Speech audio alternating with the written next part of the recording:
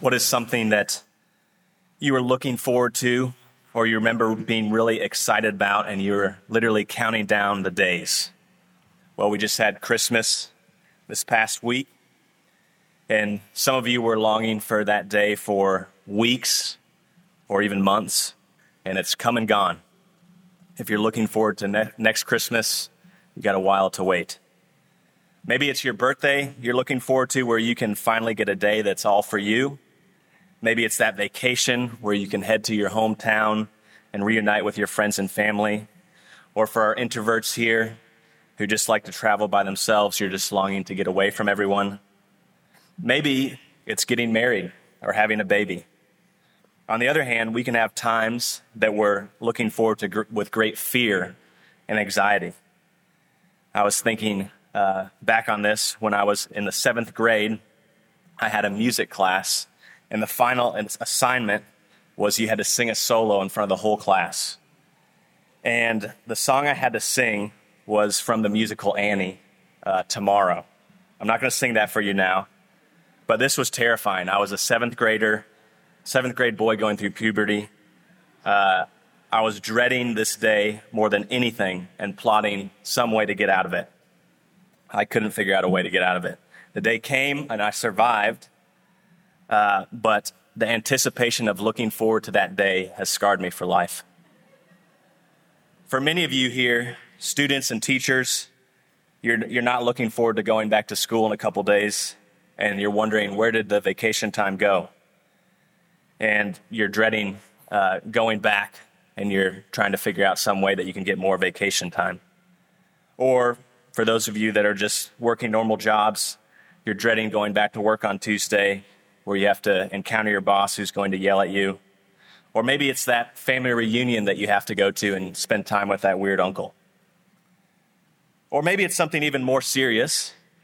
If you're in the army and you have to go to battle and even face possible death. These are all things that obviously vary in different ways. But this morning we want to think about what is the most important thing to be anticipating: the return of Christ. Some of you may be excited about it. Some of you may be dreading it. Some of you may never really even think about it. But we're going to be looking about the return of Christ today and think more about it as we look at the last book in the Bible, the book of Revelation. The book of Revelation is a type of apocalyptic literature. Since the book is apocalyptic in nature, it is best not to read the book literally, but symbolically. The challenging aspect is discerning what the events are describing, what they're symbolizing. One of the most helpful ways to understand the book better is to know and be familiar with the Old Testament. There are many references and allusions throughout from the Old Testament that can greatly help us understand the book and the meaning more accurately. Even though there are many difficult parts to the book, the overall meaning is not hard to understand. Sometimes we can be intimidated by the book. It's authored by the Apostle John to the 7 churches in Asia that are now modern-day Western Turkey. Even though John is writing to the 7 churches in the 1st century, his message in Revelation is applicable and authoritative for all churches throughout history, including us today at Rack Church on the last day of 2023. Jesus is the one revealing to John through an angel things that will happen in the future to warn, encourage, and challenge the churches to remain faithful in their present circumstances. Verse 1 says, "The revelation is given to John to show his servants what must soon take place." Ultimately, Jesus is reminding his people that he will return as the conquering king. This should give believers confidence and joy as they wait for Christ's return. Even though they might face suffering, persecution, and even death, they can press on because their ultimate destiny is secure. Many scholars agree that Revelation was written during the reign of the Roman Emperor Domitian, sometime between 85 and 95 AD. And this emperor was known for persecuting and for killing Christians. We see in this book and many others, New Testament books, that persecutions and sufferings will even increase as the return of Christ comes near. but it is all under the power and authority of God, who's presently ruling and reigning, and who will return to save his people and judge the wicked. Jesus knows the suffering of his people are experiencing, and he will return one day to rescue them. The verse before our passage that we're going to be looking at this morning says, "Blessed is the one who reads aloud the words and hears and keeps the words of this prophecy." This is showing that the words of this book are authoritative and from God himself. If we want the joy and peace that God offers, we should read, hear, and obey the words in the book as we should with all of Scripture. So our passage today is from Revelation chapter 1, verses 4 to 8. So you'll be greatly helped to follow along with me as we read that together and go through this passage. Revelation 1, verses 4 to 8.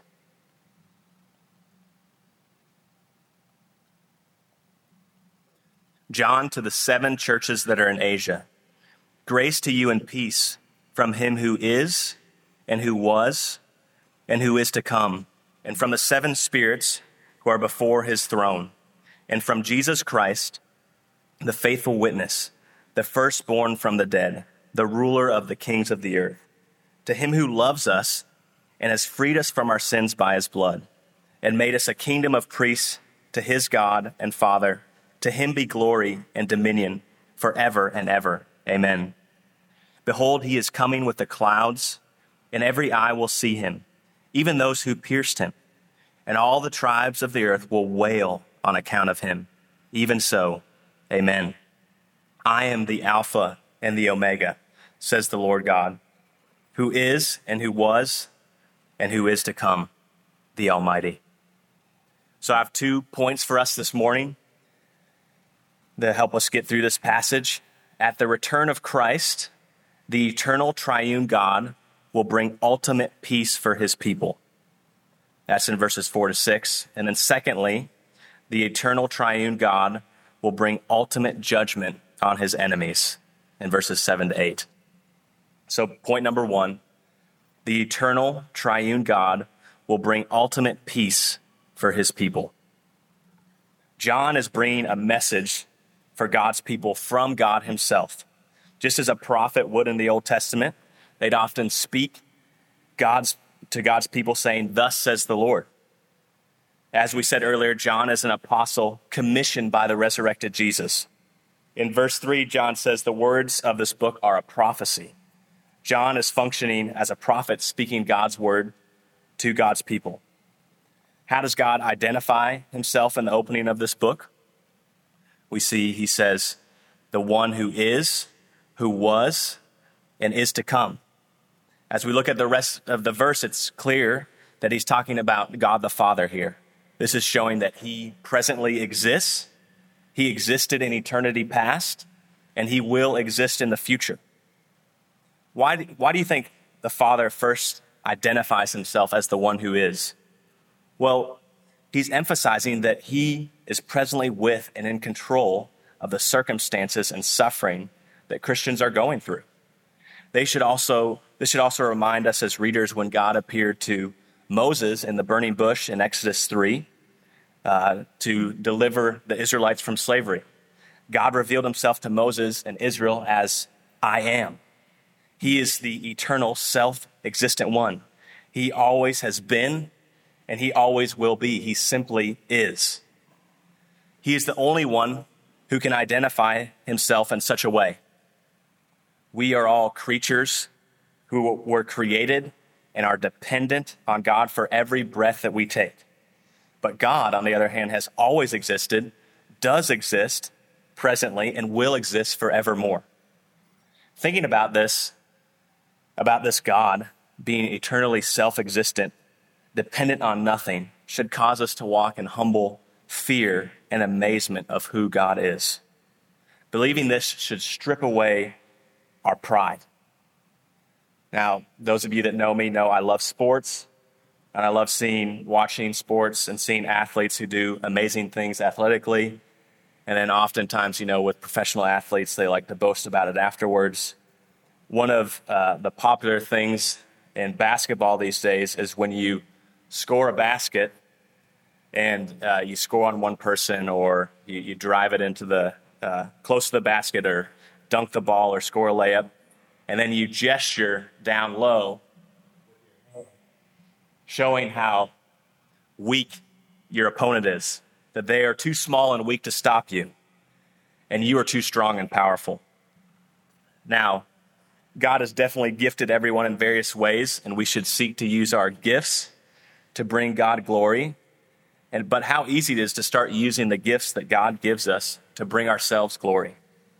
It's so easy to take pride in our strengths, whatever they may be: athletic ability, strength, intellect, business savvy, good grades, popularity, whatever it may be, and put others down and elevate ourselves above others. How can we discern in our hearts if we're taking pride in what we do or our achievements? Well, one way would be to think, if God took away this gift that he's given us, would we be able to trust him? Or would we get angry and frustrated at him for taking away something that we love? Or do we envy others and are jealous towards others who have maybe what we view as better gifts than we do? We need to hold on to the gifts that God gives us loosely in this life and cling to the Lord. It's really very illogical to take pride in ourselves when we honestly think about who God is. If we believe everything we are and have and are able to do in this life is from God, this should remove all pride, all racism, all ethnocentrism, and treating those that are different from us with contempt.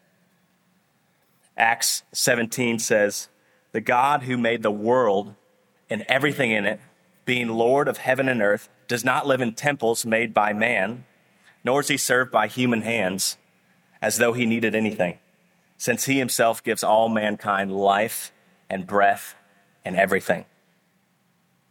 Next, in the verse, we see that this letter is from the seven spirits before the throne. So we had God the Father, then we have the seven spirits before the throne. 7 is an important number in the Bible, and particularly in Revelation. It symbolizes perfection and completeness. So we don't want to understand that there are literally 7 spirits, but actually this is the perfect Spirit of God himself. There are a number of other places in Revelation where the Holy Spirit is identified in the same way. If you look at chapter 3, verse 1, chapter 4, verse 5, chapter 5, verse 6, the Holy Spirit's identified in the same way. We know this is the Holy Spirit also because grace and peace come from him.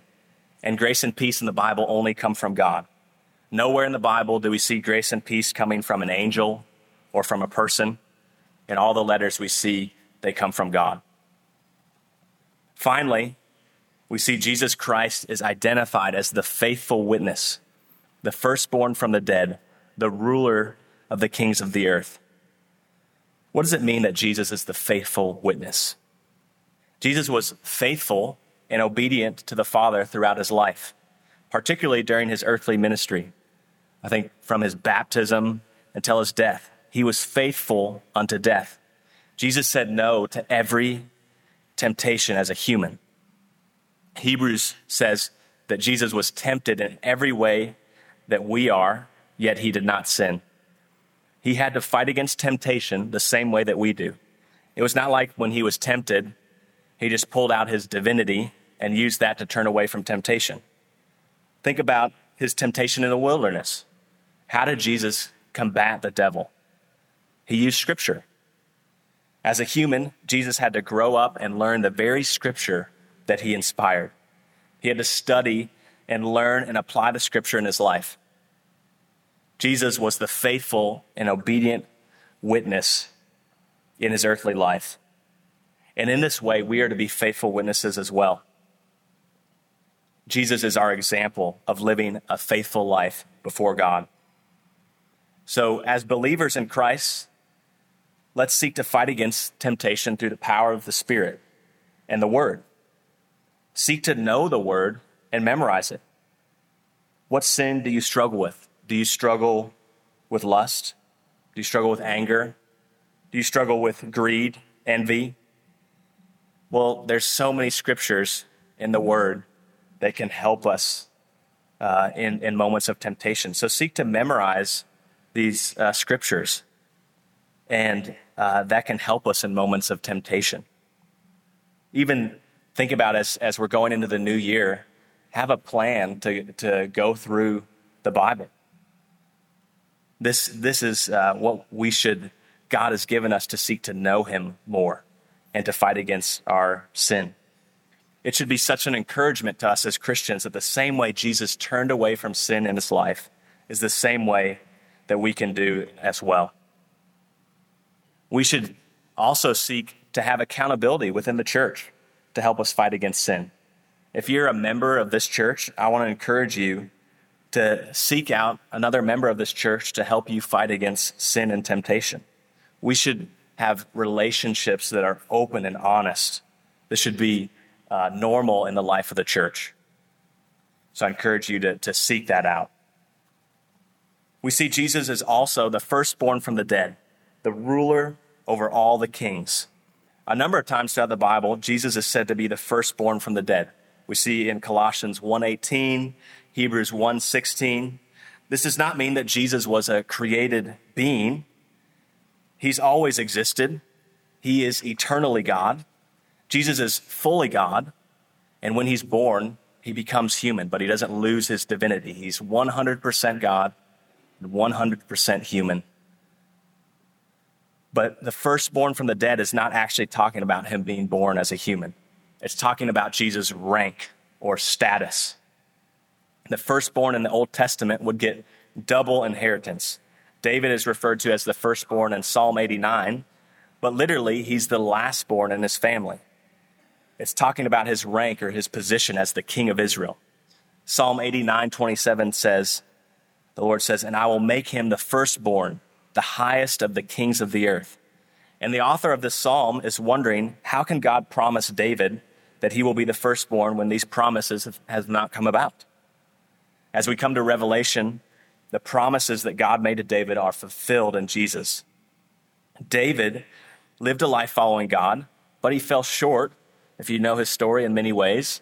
And we know his sons after him fell short in many ways until Jesus arrives on the scene. Jesus is the true king of the world because he has lived a perfect life as the faithful witness, and he's defeated death through his resurrection.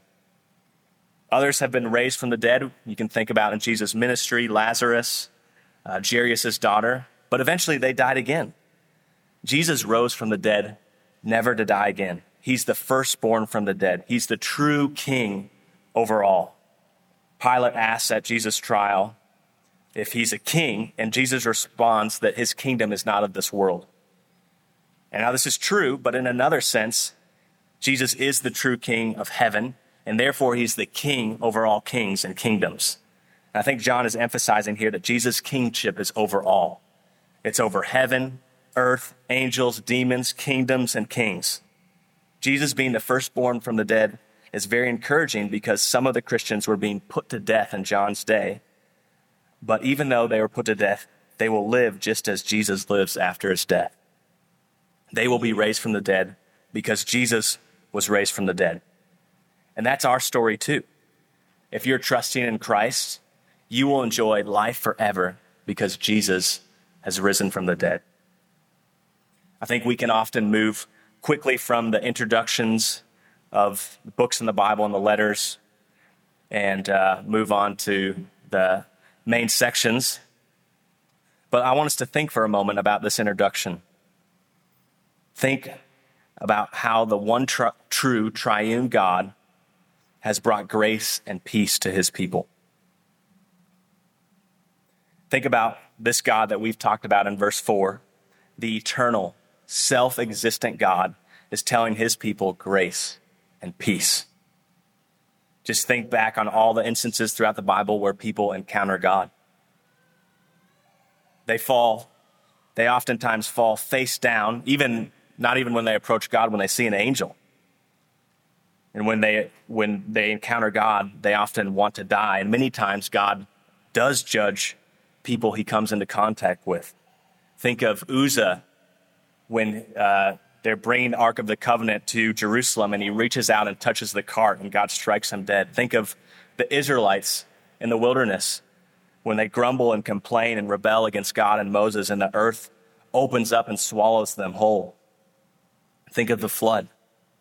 Think of Ananias and Sapphira in Acts. This holy and perfect God is not judging here, but he's bringing grace and peace. In all the letters, the order is grace and then peace. God must act first in initiating his love towards people if they are to experience his peace. We must receive his free gift if we're to experience his peace. So what's the free gift of grace that God offers so we won't experience his judgment? Well, look with me at verse 5, the second half of verse 5. It says, to him who loves us and has freed us from our sins by his blood. Think back with me to Jesus' conversation with the Jews in John 8. Jesus tells them, anyone who commits a sin is a slave of sin, and they can't be free unless the Son sets them free. Jesus shows his love for us by freeing us from our sins through his death. We don't deserve to be freed from our sins, but because Jesus loves us, he dies in our place on the cross. Maybe you're here today and you think you're freed from your sins because your parents are Christians, or your parents are in ministry, or you come to church every week, or you're not Muslim or Hindu. You're a pretty good person most of the time. Therefore, you must be a Christian. Please listen to God's word.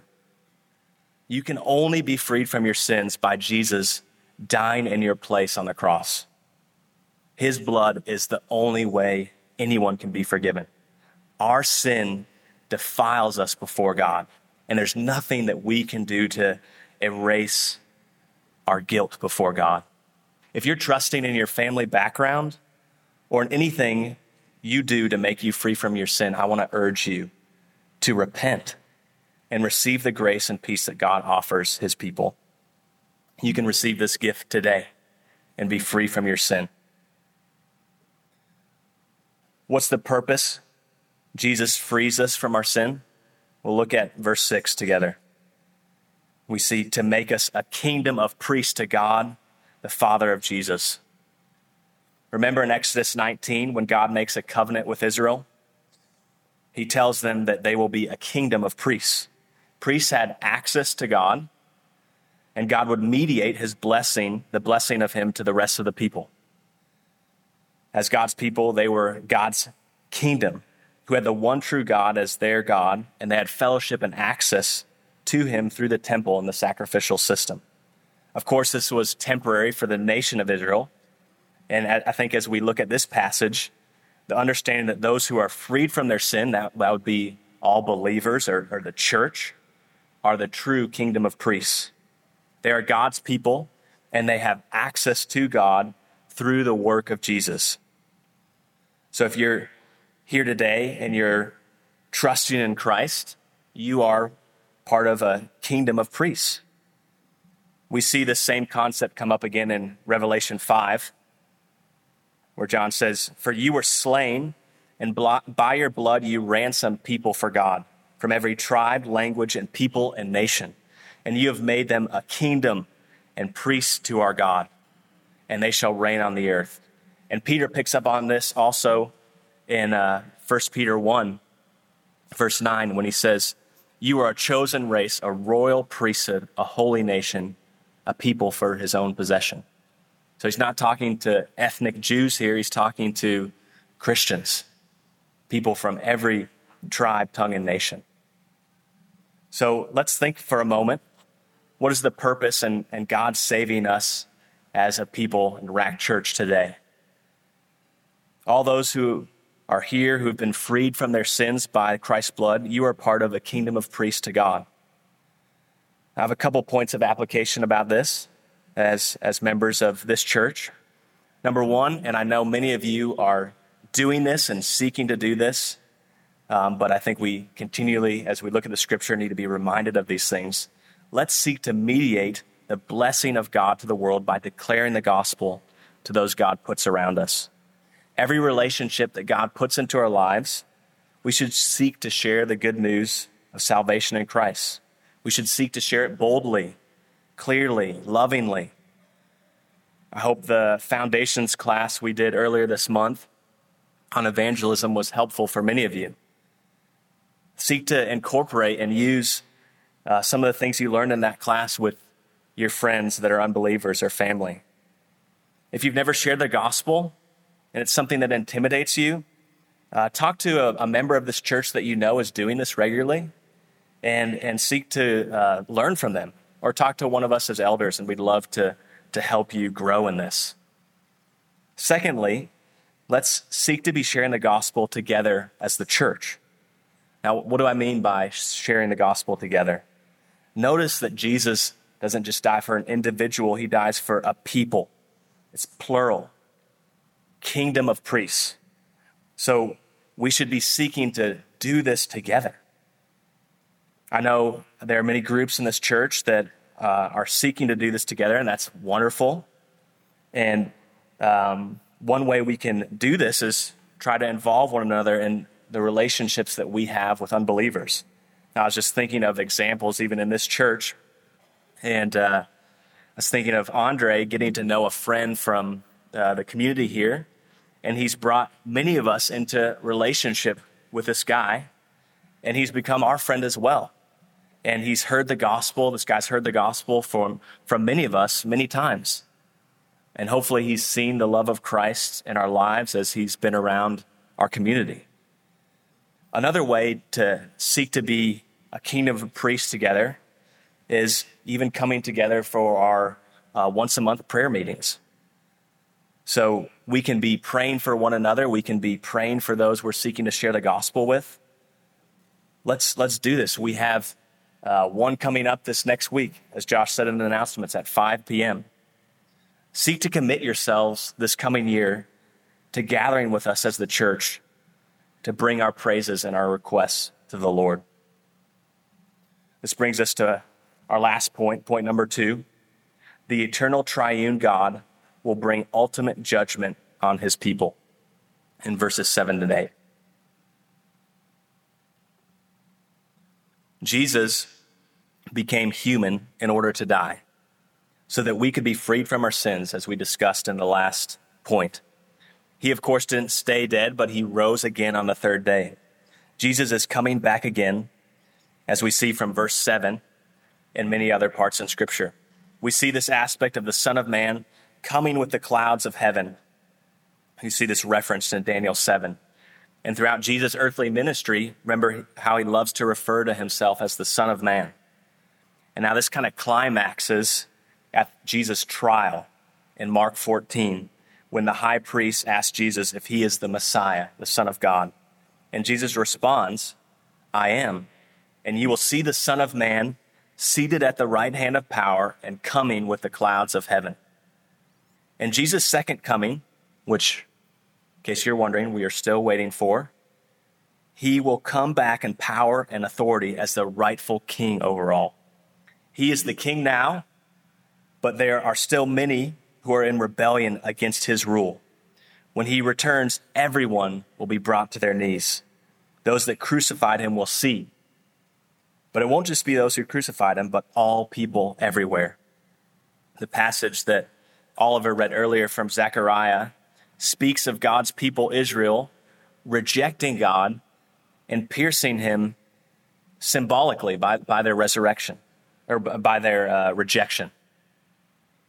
Amazingly, the passage is fulfilled in Christ being rejected in the same way, but also being pierced physically on the cross. And we are waiting for it to be ultimately fulfilled at the return of Christ, when every eye will see him from all the tribes and nations.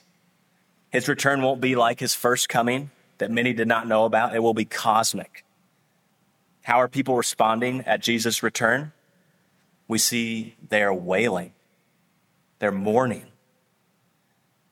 They're not happy to see the king return. They're his enemies. They've not submitted to the king, and now the king is coming back. They're going to pay for their rejection.